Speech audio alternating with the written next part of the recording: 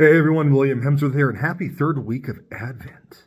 And if you're like me, you probably heard it's not pink, it's rose quite a few times today. A little Catholic inside joke there.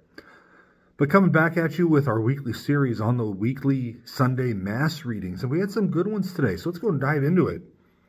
First one comes from Isaiah chapter 35, verses 1 through 6, and also verse 10. It says, "Be glad, you thirsty desert, and rejoice exceedingly, and let the desert blossom as a lily.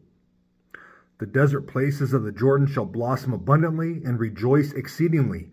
The glory of Lebanon and the honor of Carmel shall be given to it, and my people shall see the glory of the Lord and the majesty of our God. Be strong, you relaxed hands and feeble knees. Be comforted, you faint-hearted. Be strong, do not fear. Behold, our God renders judgment and will render it. He will come and save us. Then the eyes of the blind shall be opened, and the ears of the deaf shall hear. Then the lame shall leap like a deer, and the tongue of the dumb speak clearly." And going down to verse 10. "And those gathered by the Lord shall return and come to Zion with gladness and with everlasting gladness over their head. For praise and exceeding joy will be on their head, and gladness shall possess them. Pain, sorrow, and sighing fled away." So one of the things that Isaiah does here is he kind of tells us some of the things that the Messiah is going to do. And so we have, let me see, the tongue of the dumb will speak clearly. So Jesus healed the deaf. They were able to speak. He healed the blind. We have to think about the blind man in John's gospel, for example. So all these things that the Messiah is coming to do. I want to focus on this parched desert, this thirsty desert for a moment. Think about our lives. Our souls thirst for God. St. Augustine says, "Our hearts were made for you, and they're restless until they rest in thee." Our soul thirsts for God. Without God, our souls are malnourished. They're thirsty. Without the Eucharist, it's malnourished. It's thirsty. There's only one thing that can satisfy that, and that's Jesus. And he's coming. That's what we celebrate. Joy Sunday, right? All right, let's go to the second one. James chapter 5. Verses 7 through 10. It says, "Therefore be patient, brethren, until the coming of the Lord. See how the farmer waits for the precious fruit of the earth, waiting patiently for it until it receives the early and latter rain. You also be patient, establish your hearts, for the coming of the Lord is at hand. Do not grumble against one another, brethren, lest you be condemned. Behold, the judge is standing at the door. My brethren, take the prophets who spoke in the name of the Lord as an example of suffering and patience." Very interesting passage here. Let's talk about this early and latter rain in verse 7. So this refers to the pattern of rainfall in Palestine. So planting time and just before the harvest is when it rained. And so we are to put away grumbling at each other. And we must not demand that life be fair, because life is not fair at all. It'd be awesome if it was, but it sure isn't, right? Patience, forbearance, all these things, they help us. Okay, patience, forbearance, and a right vision of the ultimate judge are true works of a living faith. So as we go through life, as we go through this life that is not fair, we're patient, okay? And through patience, we still look to Christ. We still answer, we still respond to his grace, and we live a true faith that people can see. I want to go to verse 10 for a moment. Let me just refresh your memory of what verse 10 says here. It says, "My brethren, take the prophets who spoke in the name of the Lord as an example of suffering and patience." St. James is telling us to look to the examples of the saints. There it is right there. The prophets, the faithful prophets, are true saints of God. They're models, they are examples to us in how to practice suffering and patience.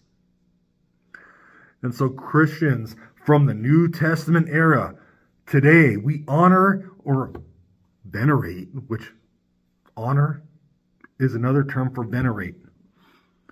We honor and venerate those saints because they are blessed. And Jesus tells us himself that the saints are not dead because God is the God of the living and not the dead.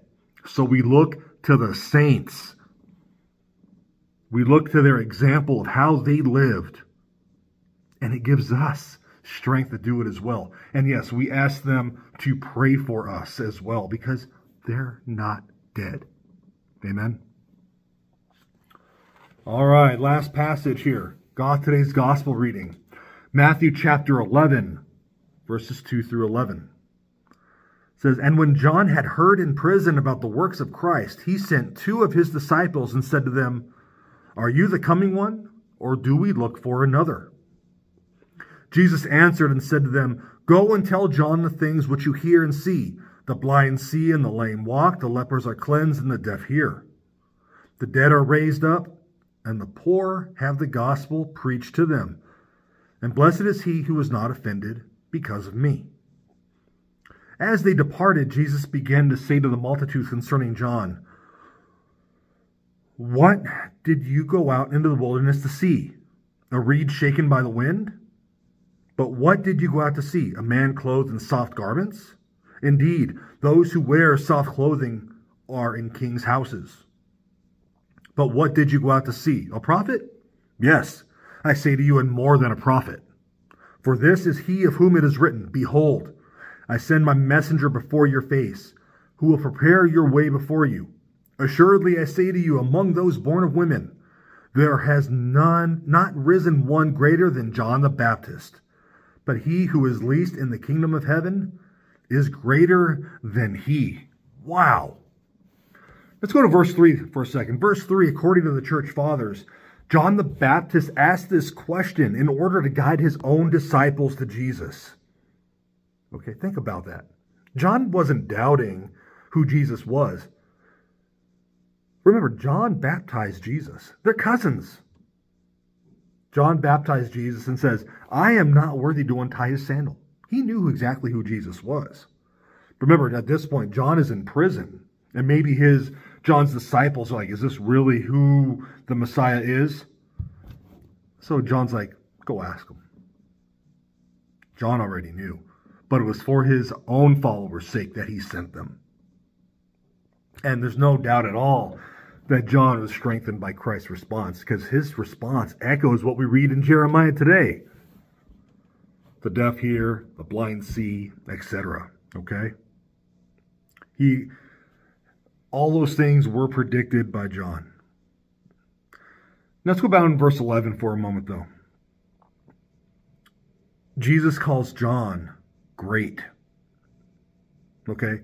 Again, I'm going to read this passage one more time. "Assuredly, I say to you, among those born of women, there has not risen one greater than John the Baptist. But he who is least in the kingdom of heaven is greater than he." John is called the last of the Old Testament prophets. And in terms, really, the greatest prophet, because he was the forerunner of the Messiah. But in the New Covenant is so much greater than the Old. I mean, so incomparable that those who share in the New Covenant are greater than John was without it. Think about that for a moment. All of those great Old Testament characters, Moses, Isaiah, Ezekiel, Elijah, all those guys, as great as they are, Jesus says John is greater than them. He's greater than them because he saw Jesus. He baptized Jesus. But Jesus says, the person in heaven is greater than John the Baptist. Friends, we need to take great joy in that today. Okay? This is the third week of Advent. We lit the rose-colored candle today, right? It's a symbol of joy. How much joy? Think about how much joy is in heaven. How much joy should we have knowing that we are participating in the new covenant? Think about that. I think we lose sight of that. Maybe we go through the motions. You know, we're going to Mass and we're like, oh, I have to go to Mass today. I'm going to sit here, I'm going to stand up, I'm going to kneel, blah, blah, blah. I'm going to go through the motions. We take it for granted. We had a reminder just 2 years ago of how much we took the Eucharist and Mass for granted when it was taken away from us in the name of public safety, right? Let's not take it for granted. Jesus died for you. He died for me. He established a church. And we can participate at Mass in the Holy Eucharist. Let's not take those things for granted. John the Baptist did not have the opportunity to participate in any of those things. Many of the New Testament saints and beyond have. You and I get to as well. Take joy. Persevere in patience. Persevere in humility. Show Jesus to the world. God bless you, my friends. You have a great day.